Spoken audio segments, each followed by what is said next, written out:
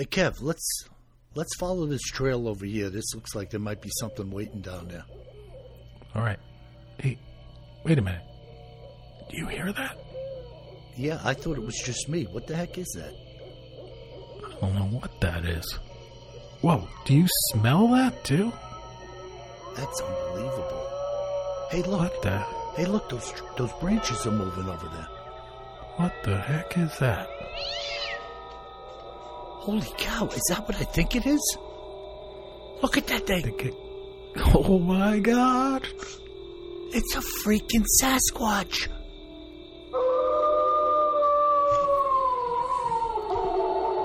Welcome to the Bigfoot Terror in the Woods Sightings and Encounters podcast. I'm your host, W.J. Sheehan. Hello, everyone, and thank you once again from the bottom of my heart for joining my brother and I for what is going to be yet another spectacular podcast.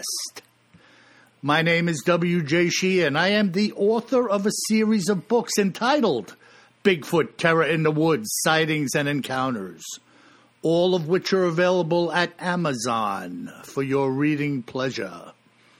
And if you like the audio gig, you can purchase volumes 1 through 6 at Audible, Amazon, and iTunes as well.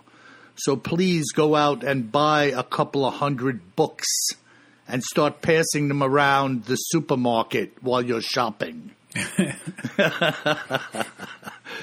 And now, may I introduce you to my blood brother and co-host, KJ Sheehan. Kev, how are you, bro?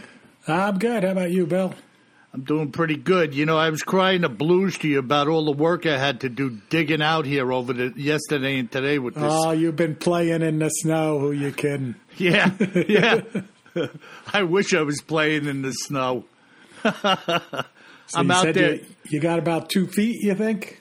Yeah, close to it. I mean, I'm out there like I'm in a penal colony in French Guyana. Yeah, I mean, a stone bed and a bowl of mush. I don't think they have snow in French Guyana, though, right? Nah, but torture is torture. Torture is torture. Okay, that's good. It comes in many forms. You know, the water drop dripping on your forehead in a dark box.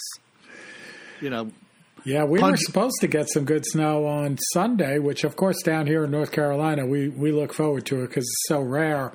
And all we got was like the worst thing, which is, 32 degrees, 40-mile-an-hour winds, and 2 days of probably 4 inches of rain. Yeah. Just a mess. Yeah, I can handle 4 inches of rain. But the snow, and... You know my property. I got this big-ass driveway and the deck in the back and all of this stuff going on. And I got the snow blower, the shovel. And then after I dealt with the lion's share of the snow about midway, it still kept coming down. And I swear I had basically the same amount to do the second time through. But my fear was that it was going to change to rain and sleet and turn into an ice ball, which is kind of what happened the last time around. I had that slushy mess, where the shovel weighs like, 50 pounds every time you pick it up. That's way worse. And then when it melts underneath and then freezes, so you can't even scrape it along because you're on that bumpy frozen ice. I used to do the same thing, Bill. I mean, of course, when I lived in New York, but more recently when I lived in Spokane, Washington, where, like your big-ass driveway, we got big-ass snow out there. And I was always out there. A lot of my neighbors wouldn't touch it until it was all done, but I would sometimes be out there 2 or 3 times before the end of the storm. Amazing. Yeah. So, listen, bro, as we get going here tonight, as is my custom, I have a little bit of a beef. But we're going to start out with a comment that one of our listeners made to me via email about reading one of the stories in my book, one of my books. Okay. So he said that Now, as you know, I'm not a hunter. I'm an East Coast guy. He said that he was reading one of the accounts that occurred in Oregon, and that he was doubtful of the veracity of it because I used the word grizzly in the description of a bear.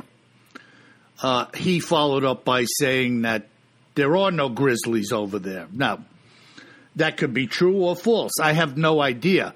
But I told him that was on me, having heard of bear and just assuming it was a grizzly, really not knowing jack about the area. I'm just thinking like all the black bears are over here and all the grizzlies are over there, you know?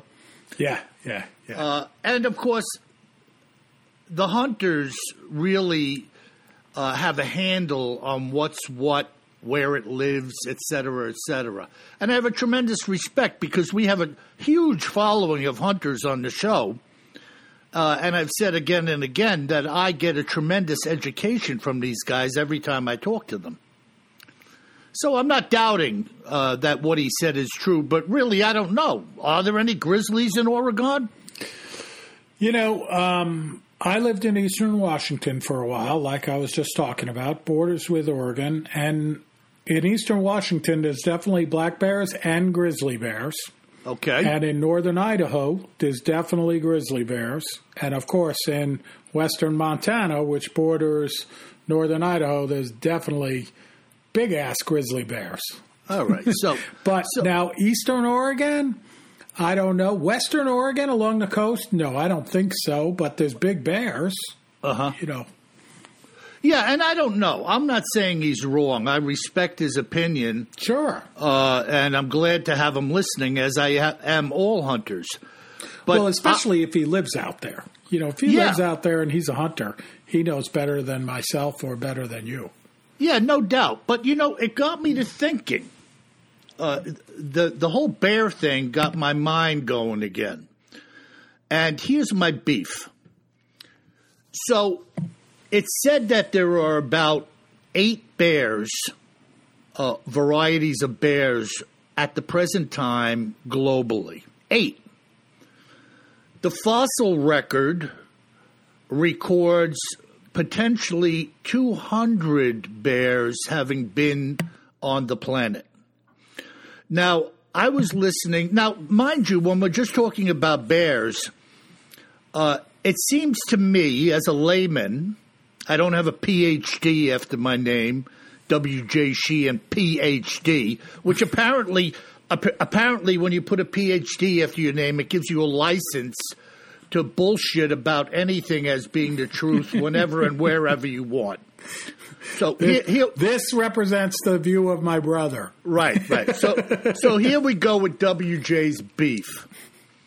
So I'm listening to a said PhD the other day, once again talking about how Bigfoot is more than likely a Gigantopithecus spinoff that walked across the land bridge with apparently, according to Hoy, 75% of the other mammals that are currently in the United States or North America, and decided to make this area their home.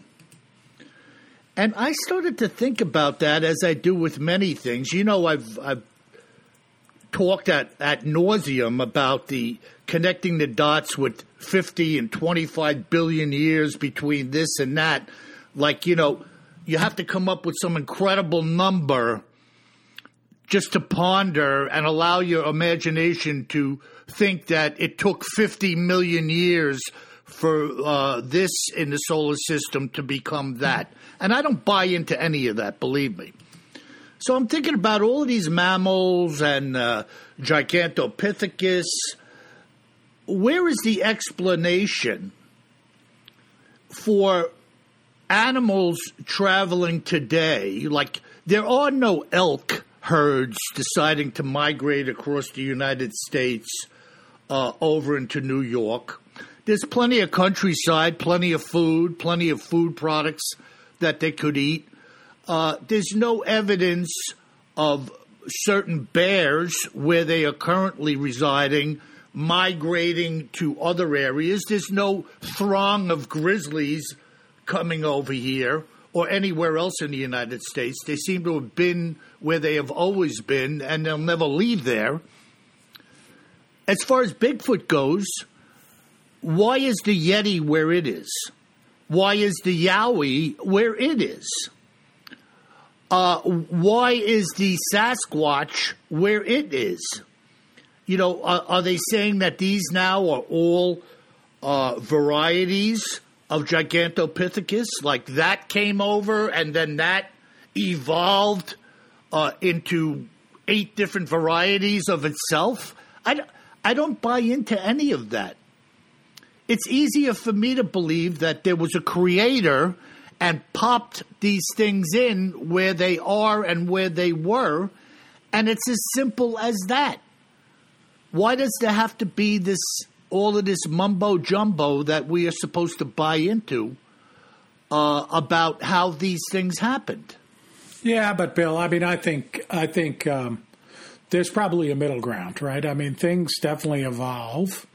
And, you know, I don't know, like, for example, Yowie and Gigantopithecus, I remember reading about it when I did the episode on Gigantopithecus, that the Australian continent wasn't connected, as I remember, to Asia in the period where that migration could have happened. And it's a long swim to Australia at that time. And by the way, the water's full of monster sharks today, let alone back then.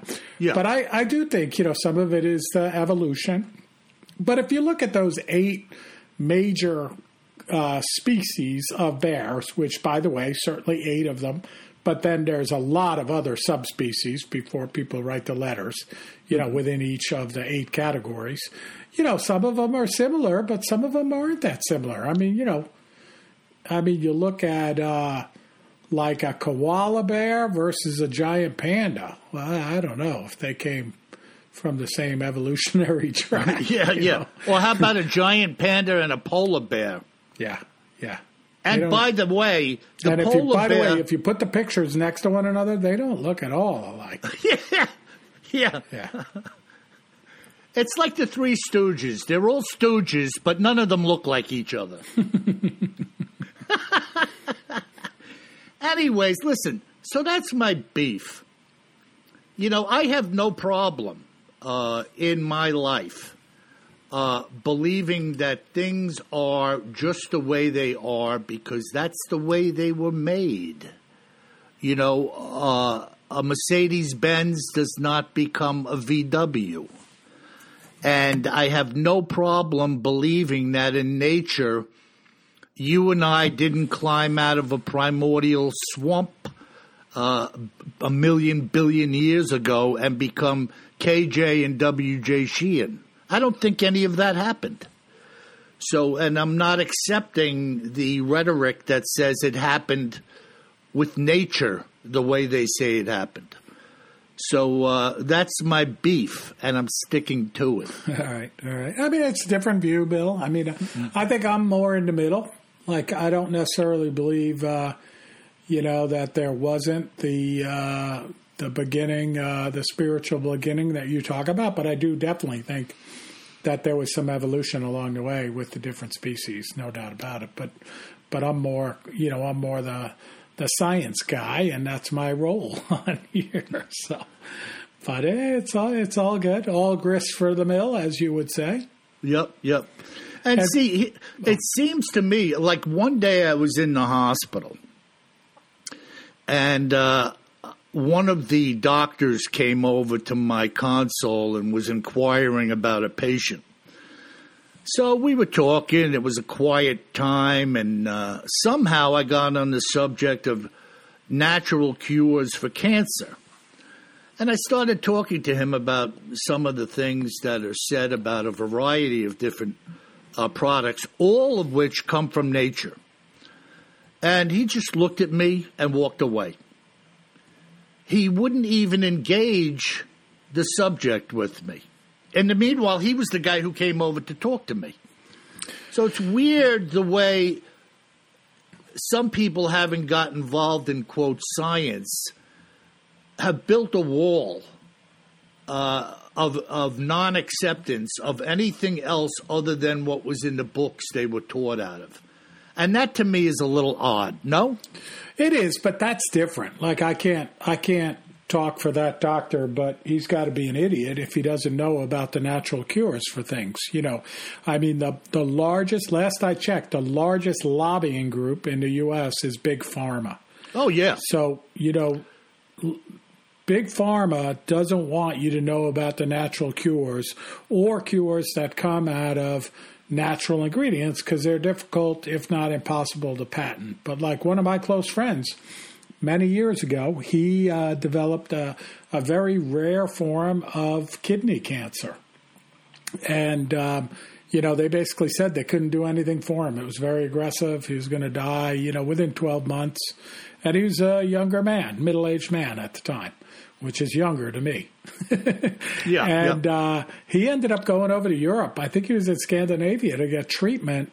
And they treated him with, of all things, mistletoe, you know, the plant mistletoe, which is deadly poison. You know, a lot of people don't think about that. We have a lot of mistletoe growing here in North Carolina. Like it's a parasitic plant, and you look up in the trees this time of the year in the winter, and you can see the balls. It looks like a ball, the plant of mistletoe up in the trees. And occasionally around Christmas time, I actually climb up in a tree and grab some and bring it down and hang it in the house, you know. But it turns out, and I didn't know this until my buddy went through this, that the Druids, you know, ancient times, they cured tumor growth with mistletoe. And, amazing. you know, it goes back into ancient times. But, you know, so he had these deadly tumors in his kidneys, both kidneys, and he went for mistletoe treatment, not from the Druids, thankfully, you know, in a hospital, but with medical care that didn't really care about Big Pharma and patented drugs. And, you know, that was like 20 years ago, Bill, and he's alive and well today. I talked to him a couple of weeks ago. Excellent. Yeah. And by the way, folks, if you're listening to this podcast for the first time and you're saying, what the heck is with these two jamokes? I thought this was a podcast about Bigfoot.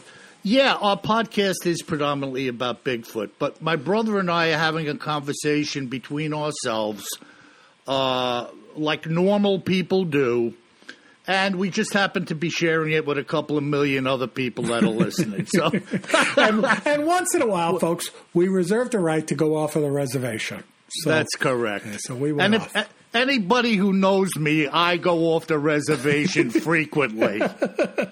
Some may call me the shepherd. Yeah. Well, they don't call me the shepherd. No, I'm trying to keep you on the reservation. So let's go to cryptids and other oddities, that segment of the show where I will introduce. And Bill, other than some of this more controversial stuff you're talking about, did you see the news this past week related to the Dyatlov Pass incident in Russia? Are you talking television news, written news? Both. Okay, because I didn't see anything about it. Oh, so this is a pretty interesting story came out, and this particular article I'm talking to was on National Geographic Online on January 28th, but it was around different places, and it made the news not so much that it was Russia's Dyatlov Pass incident, but this scientist, this PhD, you know, that you were talking about earlier, he was apparently watching the Disney movie Frozen with his little kids, you know, at home in the pandemic. And he was fascinated with the animation, apparently, of the snow and thinking, like, this is truly amazing, being a scientist that studies snow. Like, this is so accurate. So it led him, watching this Disney Kids movie, it led him into contacting the studio, the Disney studio, and talking to the folks that did the animation, of course, computer animation these days. And he ended up, like, modifying a elegant computer model that he had for studying avalanches, believe it or not. Okay. But now, kind of a little crazy to me, my turn to rant at the PhDs, he came back and, published this paper that he really believed, and the paper was published in Communications, Earth, and Environment, and he believes that an avalanche definitely caused the death of these 9 experienced hikers in the mountains of Russia's Ural Mountains, in the winter of 1959, which became known as the Dyatlov Pass incident. Well, there's already been rebuttal against that being true. Well, I mean, the government came out, the Russian government came out, I want to say 5 years ago, and then again, in 2019, they concluded that it was an avalanche. And the avalanche killed these hikers. But, of course, a lot of people looked at that and said, all right, this is the Russians. How can we believe anything that they say? Not me, of course. Okay, so, Mr. Putin, if you're listening, I don't question your truthfulness. Mm-hmm. Well, you think Vladimir listens to this podcast? I think he might, Bill. I don't want any nerve agent in my mailbox, hypothetically speaking. Come get some, Vlad. So this guy comes out, and now this guy was born in Russia, okay? And he does talk about the fact that this happened, and he thinks it's an avalanche. So I go back to it. We're not going to revisit the whole Dyatlov Pass here, but we did a great episode on it. And I don't think it was an avalanche. Again, it's not on a steep slope, much less than 30-degree slope, which they say for big avalanches, not this gentleman, but for big avalanches, they say they usually occur at greater than 30-degree slope. And then, of course, most people die in an avalanche from suffocation, right? They're alive for a while they're under the snow. Right. In this case, you have people that, had their tongues ripped out, eyes ripped out, and all kinds of very serious internal injuries. Yeah. Yeah, and so... also, let's go back inside the tent for a minute in our imagination. Mm-hmm. You hear rumbling of this avalanche beginning. Probably sounds like a freight train coming from the distance. Yeah. You don't step out of the tent to stick your head out for a minute and see what the hell's going on. You immediately grab your hunting knife and start slashing holes through the side of the tent. And you run out of the tent without any clothes on, or with very little clothes on. I mean, if I'm going down, man, I'm putting my boots and whatever I can on real quick and then making a run. I'm not going out half naked into the snow, avalanche or no avalanche. These kids were not stupid. Some of them were, I think, doctoral students or whatnot in university. No, they were highly experienced hikers. So. Yeah, and that we know. So nothing about that makes sense to me. I mean, I'm not there. I'm not at the bottom of a hill during an avalanche. I'm just saying what I believe I would do in the moment. Well, and here, let's be practical about it. You got a couple of feet of snow out in your backyard. Right. You go out there tonight for whatever reason, right? Just go with me for the journey here for a minute. And you put up a tent. And you say you're going to sleep outside tonight. Right. Now, you're not in the Russian Ural Mountains. You're on Long Island. Yeah, there's 2 feet of snow, but it's not, like, brutally cold. Under what circumstance are you sleeping without most of your clothes on? None. And then under what circumstance are you taking your clothes off as you cut your way through the tent? I'm not. You're not. And I know there's these theories, folks, called paradoxical undressing, where, like your mind tricks you into doing it. But I'm sorry, you're out there after you hiked days to this spot and camped days to this spot. You're highly experienced. You're in the Ural Mountains. Ain't no way I'm going out with my underwear on. No. So I'm with you. Kev, even if I'm a hunter and I'm going up somewhere to camp out and hunt in the cold and in the snow, which I don't even know if people do that. I wouldn't do it, but let's just say you did. Sure, they do. I think they do. All right, so I'm not taking my clothes off under any circumstances, even if I have a little heater in the tent. Yeah. I'm staying dressed, and I'll put up with a little stank over a couple of days, and I'll take a shower and get cleaned up when I'm done. Hey, stank is good for hunting. Stank. And by the way, so there's still this mystery, too, that a lot of there was radioactive elements present on their clothing.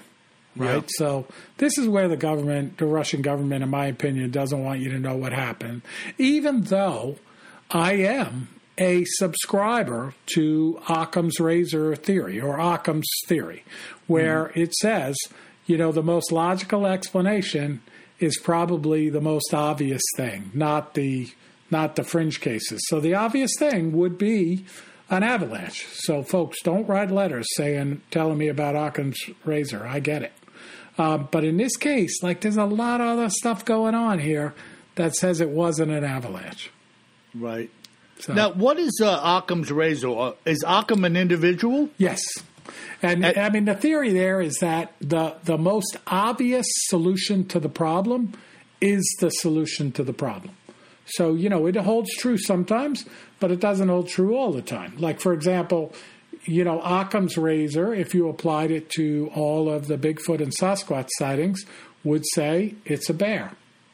And we joke about that, right? It's not a bear. Right. But that would suggest it's a bear. In the old... in other words, don't make it more complex than it is. It's probably the simplest idea, not the most complex. Yeah, I'm a big Sherlock Holmes fan, and kudos to the author. But, in the Sherlock Holmes series, Holmes was famous for making the statement that after you've alleviated everything that is untrue, whatever you are left with, no matter what it may be, must be the truth. Yeah. And I thought that was wise beyond wise, that statement. And I wonder if we could apply that same wisdom to the Dyatlov incident. Of course, you and I weren't there, but what things could not be true about what happened there? No doubt about it. It's a weird thing. Yeah, some of the things are a missile test. And remember that they found, I forget what it was, they found a cover from a Russian army militia boot. Right. Was found in the accident site, right. way before the accident was reported, that these troops were there and didn't say anything about it. So there's this theory that it was a UFO, a true alien thing, a meteor, or, a missile test, because it's a pretty rural place there, and maybe they were firing a missile and testing it out. Personally, I think could be the missile test. And then, you think of there was that image, right? The coolest thing about the whole Dyatlov Pass, horrible thing, right? It's a horrible thing. All these people lost their lives in an instant. But the coolest thing is anyone can go up to the web and download all of the photographs that they took over this multi-day period and look at them in sequence. And then they have that one photograph, I forget which frame it is, but it looks just like a Bigfoot standing there in the snow in the woods. Yeah, there's no doubt about that, in my opinion. And then as we spoke about in the episode we did on Dyatlov, my opinion was, how did these astute young people rattle off so many valuable photographs at trees? Yep. You remember all of those shots that were just like at fir or spruce trees? Like, what were they looking at? Well, that's the theory. They were trying to get pictures of this creature that was maybe following them, right? And shadowing them. And then he does show up. This creature does seem to show up in one of the photographs. Right. And, of course, we can't interview them. No. But probably if we could, they must have seen something dark moving in the boughs and took a shot. Right.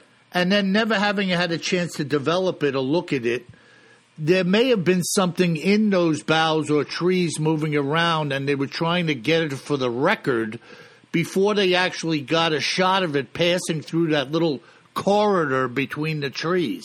No, that's a great point, because we think of that today and we're like, how could they, why would we see these pictures with nothing in it? But if any of you ever took film pictures, which I'm sure a lot of our listeners did, you didn't know if you got the shot until like a month later when you got your prints back. Right. Yeah, that's a really good point, Bill. And this is 1959. Nobody's got their iPhones or digital SLRs with them.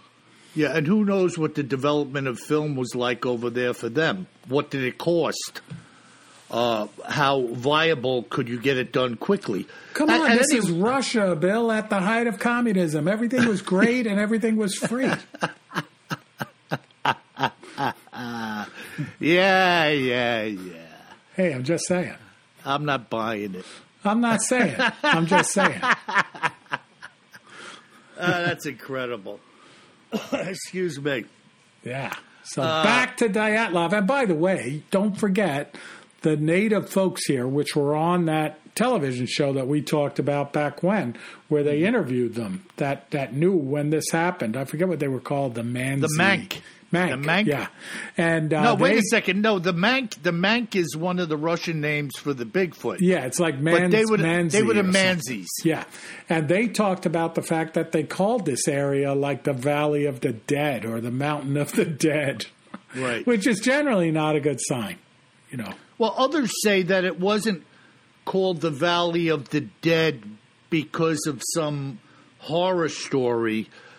There were those who say it was called the Mountain of the Dead because there wasn't anything really going on there. Oh, I thought you were going to say that they wanted to keep tourists out because it was so beautiful. Yeah. But, in other words, maybe these Manzis or whatever their name were, there wasn't great hunting over there. Yeah, sure. Or whatnot. That could be. It's like a quote, dead zone, Sure, certainly. Or it could be called the dead zone because the Bigfoot had torn apart everything that could be torn apart in that area. And whenever they went in there, they lost a couple of people to the Bigfoot. I mean, maybe. To the Mank. All right, Bill. So let's leave Rushka and let's talk about the account that you have this week. What do you have for us? Well, I got something pretty cool. And every account of Bigfoot is cool, and that's why I tell people, if you've seen something, say something. Contact us at BigfootTerrorInTheWoods.com. Hit the link. Tell me your story, your name, your address, your bank account number. No, I'm just kidding. And I'll get back to you, and we'll have a conversation about it. It's one of my favorite things to do. Now, according to Brian Lynch, his Bigfoot sighting on the Dream Lake Trail wasn't a dream at all. Listen to me, or let's listen together, as I read what Brian Lynch had to say. It was in July of 2015 when a couple of my besties and I were on a hike in the Rocky Mountain National Park on our way to Dream Lake. We were about 4 hours into the trek and were following a meandering trail at some elevation. working our way around an enormous boulder. From our vantage point, Long's Peak was visible way in the distance. To our left and falling away from the trail was a slope covered in some grass, brush, and small pointed pines of many shapes and sizes. As we had just made it around this large boulder, there were several other smaller and flatter rocks that seemed to be inviting us to take a break, and so we did. Hold on for a second. As we had, the trail here almost gave the appearance of tan beach sand in contrast to the surrounding color palette. Just ahead of us, at a distance of about 200 feet, this tan trail wound around a bend and vanished from view. The three of us had chosen different spots to cop a squat on 2 different boulders. My back was to the very view that I just described to you because of where and how I chose to sit, as was my friend Kevin's. Bobby, however, chose to sit on a smaller boulder that was about 10 feet down the slope and was facing towards the direction of our heading. I was munching on a couple of packages of Belvita crackers and drinking some Gatorade when Bobby said, "Hey guys, there's someone coming." It was about 2 seconds after what he had just said registered in my brain that he then said, "What the heck is that?" Startled, Kevin and I quickly spun around. The three of us were now sitting with our collective eyes fixed on a large brown figure that had stopped dead in the middle of the trail ahead of us, having just come around the bend. I guess momentarily it hadn't registered in Bobby's mind that he was looking at a Bigfoot, because we now were all too well aware of what it was we were seeing. The creature appeared to be equally as shocked as we were from the way it had suddenly stopped and stood there.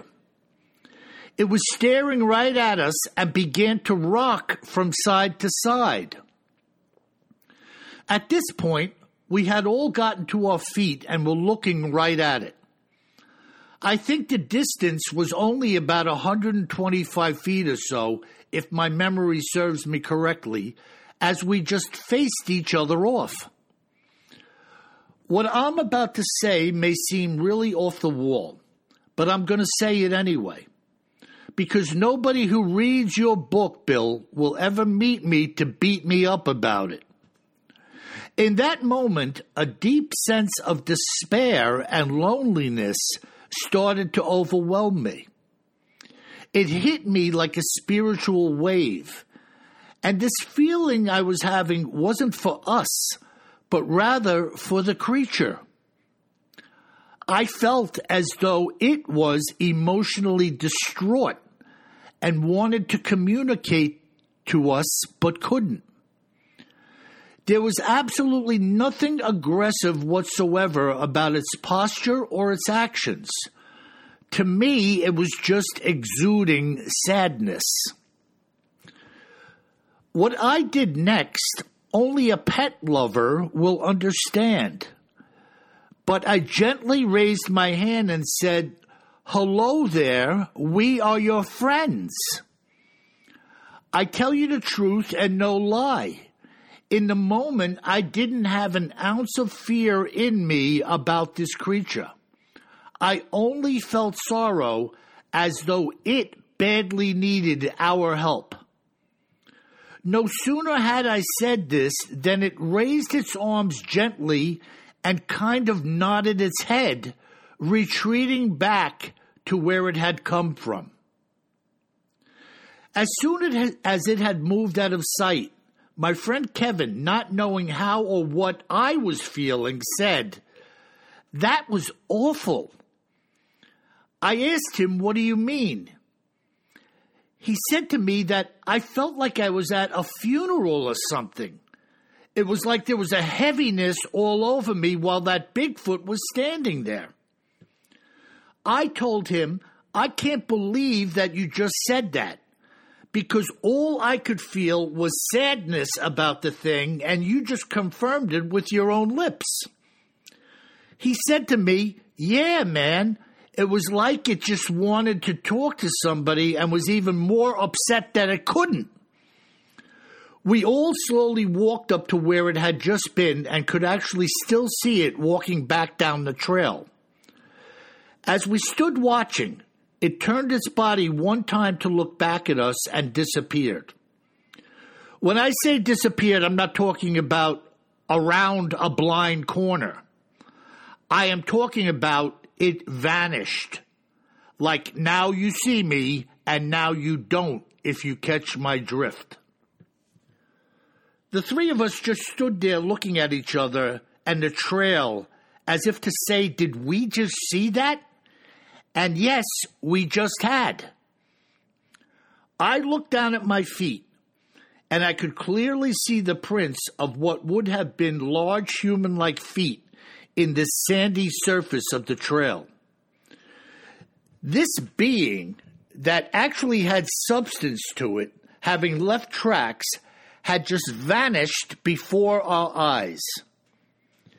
I have no explanation for what I have just conveyed to you, nor will I even attempt to rationalize the event in any way, shape, or form. You could simply accept it or reject it entirely, and I will understand. As the creature stood in the trail at fairly close distance to us, it seemed to be almost 7 feet tall and at its shoulders twice as broad as the trail, being some 4 feet or so. It had simply come to a halt upon seeing us and was gently rocking back and forth from the waist up. The hair was somewhat long and brown, and I could see the skin of its chest through its fur. The skin on its face looked like a weather-beaten dark gray color. The hands were the same. How it is that something that has form and shape and function can just disappear is beyond me. I really don't expect anyone to frankly believe me, yet I have told the story again and again, and now, Bill, I have told it to you. What do you think of that, Kev? Whoa. I think I'm not that mystified with it disappearing. So you're talking about Rocky Mountain National Park. It looks like that lake is, west into the mountains there. The peaks around there are more than 11,000 feet high. Some of them are more than 13,000 feet high. So it's really rural, a lot of lakes, good place for a Sasquatch. And it could just be camouflage. These forests are dense out there. You're like in shock seeing this thing, and then it walks away and appears to have disappeared. But could just be the stealth camouflage that these creatures appear to have. To me. Me. Now, so here's an alternative viewpoint. As you know, I've never seen a Sasquatch. But I've heard about a lot of people who say they've seen a Sasquatch. And I continue to interview people on a weekly basis that say they've had interactions with a Sasquatch or found evidence of there being a Sasquatch. Many, many people have said it was walking in front of my truck and it was gone. It was coming towards me and disappeared. I have an account in Volume 9, which will be out somewhat time in the future, where the couple said they saw this thing descend on a mountainside as though it was going down a flight of stairs into the mountain.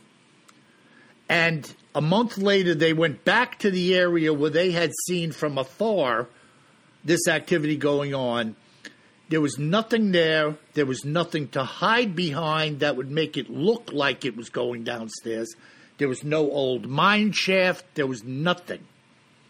And yet, according to them, this thing was climbing up a steep slope and then appeared to disappear from the feet down after the head was the last thing to go, and it was gone. Now, that's just freaking weirdness, man. Yeah, but I mean, then you're saying this is a non-flesh and blood Bigfoot, right? I don't know. I don't know what to say about this. It's almost like some of these creatures are interdimensional or something. They could be here and then not. They could be physical, then not physical. Yeah. They could show up in our world and then poof, they're gone. Yeah. So here's an example of Occam's razor we were talking about earlier. You know, I'm leaning towards camouflage. You know, the thing is, we know they're super stealthy. We know they can be there and not see them, right? You know, whether they're laying down, standing behind a tree, crouched down, whatever, up in a tree, who knows? But I tend to lean towards camouflage in that case. Like that's what I was thinking as I was listening to the account. But it could be, could be something else. Then what do you say about the finding of footprints, following a trail of footprints, and then they stop and are no more?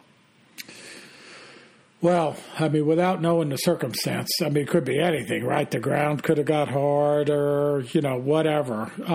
But, we do certainly have those accounts, Bill, of what I would call a non-flesh and blood Bigfoot, where they're floating across the surface of the snow. And there's no footprint. That's it. And you know what really grabbed me about this? This is the only account I have where more than one, if it was one, it would be enough for me, but more than one in the same group of three had these feelings of remorse and sadness come over them. Yeah, I wanted to come back to that. I mean, so do you think it misplaced its Yeti cooler full of Pabst Blue Ribbon? I mean, that would get me upset if I was out there. And it was ticked off because it couldn't ask them if they saw the peel. Have you seen the cooler full of Pabst Blue Ribbon? I'll give you a couple if you help me find it. But it's standing there saying, I can't even communicate with these people. Where the heck is my PBR? Yeah, and it's Super Bowl Sunday. Exactly. Come on. You know how hard it is to get a Yeti cooler full of PBR up here, before the Super Bowl? And let alone a Bigfoot buying a Yeti cooler. Like, that's a little paradox there. Well, I don't think he would buy it. He would probably just go in the store.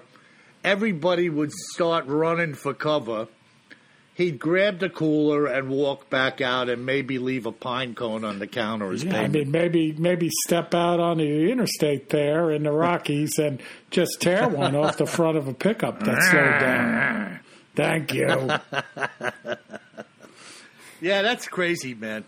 One of the more bizarre accounts that I have ever heard, And, but on the serious side, though, that is, to me, Bigfoot country out there. Well, those Rocky Mountains in western Colorado, it is beautiful. Yeah, and here's another guy that his ancestors walked across the land bridge, and they built a cabin in the Rockies. They've been homesteading there ever since. Did a little snowboarding. Oh, my goodness. Well, that's it, Kip. So what do we got from our fantastic listeners today? Oh, we got some good listener mail this week. So first off, we're going to go to John. And John didn't say where he was from, but his subject is spreading your podcast. And he said, just gave you guys 5 stars. I've been sending my friends and relatives links to your shows. I haven't heard anything from them. I haven't heard from any of them since. He says, seriously, you guys are great, and the people I have sent the links are now listeners also. When are you going to offer some mugs and T-shirts and other merch? So first off, thank you, John, for giving us 5 stars. That's fantastic. And we are working on it. I know I've talked about working on merchandise, but as I'm sure a lot of you can appreciate, Bill and I have this other full-time gigs in our lives. Yeah. So that's slowing us down. But we would love to offer it, and we will offer it. It's on the list of things to do, and we never get to it, That's right. But we will get to it. Guys, like yesterday and today, I spent about 6 hours cleaning up snow. And I also was working on Volume 9. And here my brother and I are doing a podcast tonight. So it's not like we're not doing anything, We're mindful of what's going on, and we have plans to do this and that. But in the meantime, we're just pretty much doing what we have to do. And when opportunity strikes, that will happen as well. No doubt about it. Well said. Yep. And by the way, Kev, let me just say something here. If you are a listener to our podcast, of which there are many, and you have a great company or service that you think others may want to know about, my brother and I are looking for a couple of advertisers in the ranks. So if you have a product or a service and you'd like to associate it with our brand, we'd like to hear from you. And you can contact us at BigfootTerrorInTheWoods.com on our contact link. And Kevin would be happy to get back to you and see what it is you have to offer. Yeah, it's an interesting challenge. Do you associate your brand with my brother and I? Yeah, you do. Maybe you work at Smith & Wesson. Yeah, perfect. Maybe you're the president of a rifle manufacturing company. And you'd like me to recommend the carrying of your firearms into the woods. Maybe you make hollow point ammo, That's right. Maybe you make crossbows with deadly tips on them. Oh. Think about that. For the zombie apocalypse. Yeah, maybe you're fishing for salmon when a Bigfoot sneaks up on you and you have to use your fly rod to fend him off. Think about it, folks. All right. We got a good one here from Kelly in Michigan. And she says, wow, I was certainly surprised when I found this podcast. Monroe, Michigan isn't a place you hear about often. And she's writing about episode 72, the Monroe, Michigan Bigfoot encounter. Yeah. She says, I really enjoyed listening. I was born and raised there and remember around 1973 to 1974, my brother and his friends went camping not too far from home. They showed up in the middle of the night, all out of breath and scared half to death. They had seen a Bigfoot. He came into their campsite. They talked about the smell, long, stringy hair, and how big the creature was. I believe my dad even had to go out the next day to get their tents because they wouldn't go back. Yeah. Anyhow, just wanted to say how much I enjoy listening. Keep the stories coming. Kelly. Yeah. Now, I contacted Kelly, Kev. I haven't heard back from her yet. Okay. But I'm hopeful to have a one-on-one with her to get... Always in the one-on-one, I get more details. I kind of dig away at the story, and I find a little bit more out, Yeah, no doubt about it. But pretty interesting, though, huh? I mean, just another, quote, simple encounter. Yeah. That the only reason we know about it is because we're doing this podcast. Exactly. So it's interesting how many people come out of the woodwork when they feel it's safe to do so. Absolutely. Fantastic. All right. The next email comes in from Robert. And Robert doesn't say where he's based, but his letter is about Champ or Champy, the Lake Champlain monster. So maybe he's up in that neck of the woods in Vermont or upstate New York. And Robert writes, hello, Bill and Kevin. I hope that all is well with you and yours. I love your show. I listen to current and past episodes at night before I fall asleep. You guys crack me up. He said, in regards to the fish populations in Lake Champlain, there have been no less than 92 species of fish and eels identified in Lake Champlain. Smallmouth bass, largemouth bass, pike, muskie, walleye, salmon, lake trout, not to mention the prey species like chubs, minnows, and even blueback herring, which spawn in the hundreds of thousands, if not millions. In addition, there are abundant waterfowl populations and dozens of mammals that call the lake their home, like beavers, muskrats, minks, etc. Therefore, I believe that there's plenty of food population to support Champ and his buddies. Just a tidbit of information for you guys. Keep the episodes coming, and God bless you and yours. Respectfully, Robert. Wow. So good stuff, Robert. Good facts. I mean, really, I was contrasting Champy with the Lake Iliamna monster up in Alaska, where they have, millions of salmon every year that these creatures could be chomping on. But Robert makes a good argument that it's not only about what's in the lake, it's about the mammals, too, around the lake, and the waterfowl, which is a great there's no point. doubt. Yeah, you could Chomping snap on some a duck. of those Canadian geese, Bill. Sure. No problem. I mean, they're floating on the surface, whack, and you've they're got protected Thanksgiving species, dinner. but not protected from Champy. Yeah, try to tell Champ they're protected. He'll chomp you. You can't be eating those geese, Champy. Imagine if you were standing on a corner and you said, hey, chomp you, man. Chomp. All right, chomp. and our last letter, Bill, I'm sure you saw this one from Steve, which Steve didn't say where he's from, but I love it, how he... I think Steve's a shapeshifter.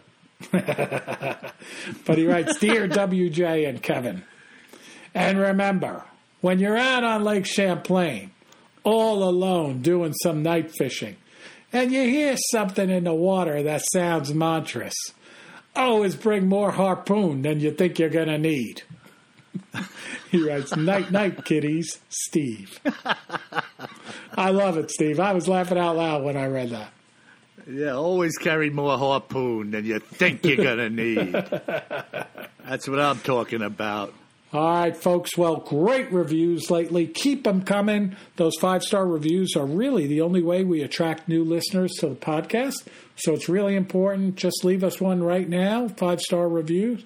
And some of you have been leaving those great written reviews, too, which really just keep Bill and I going. We read them, and it's so great to hear all of the supporting and kind words. So be safe out there.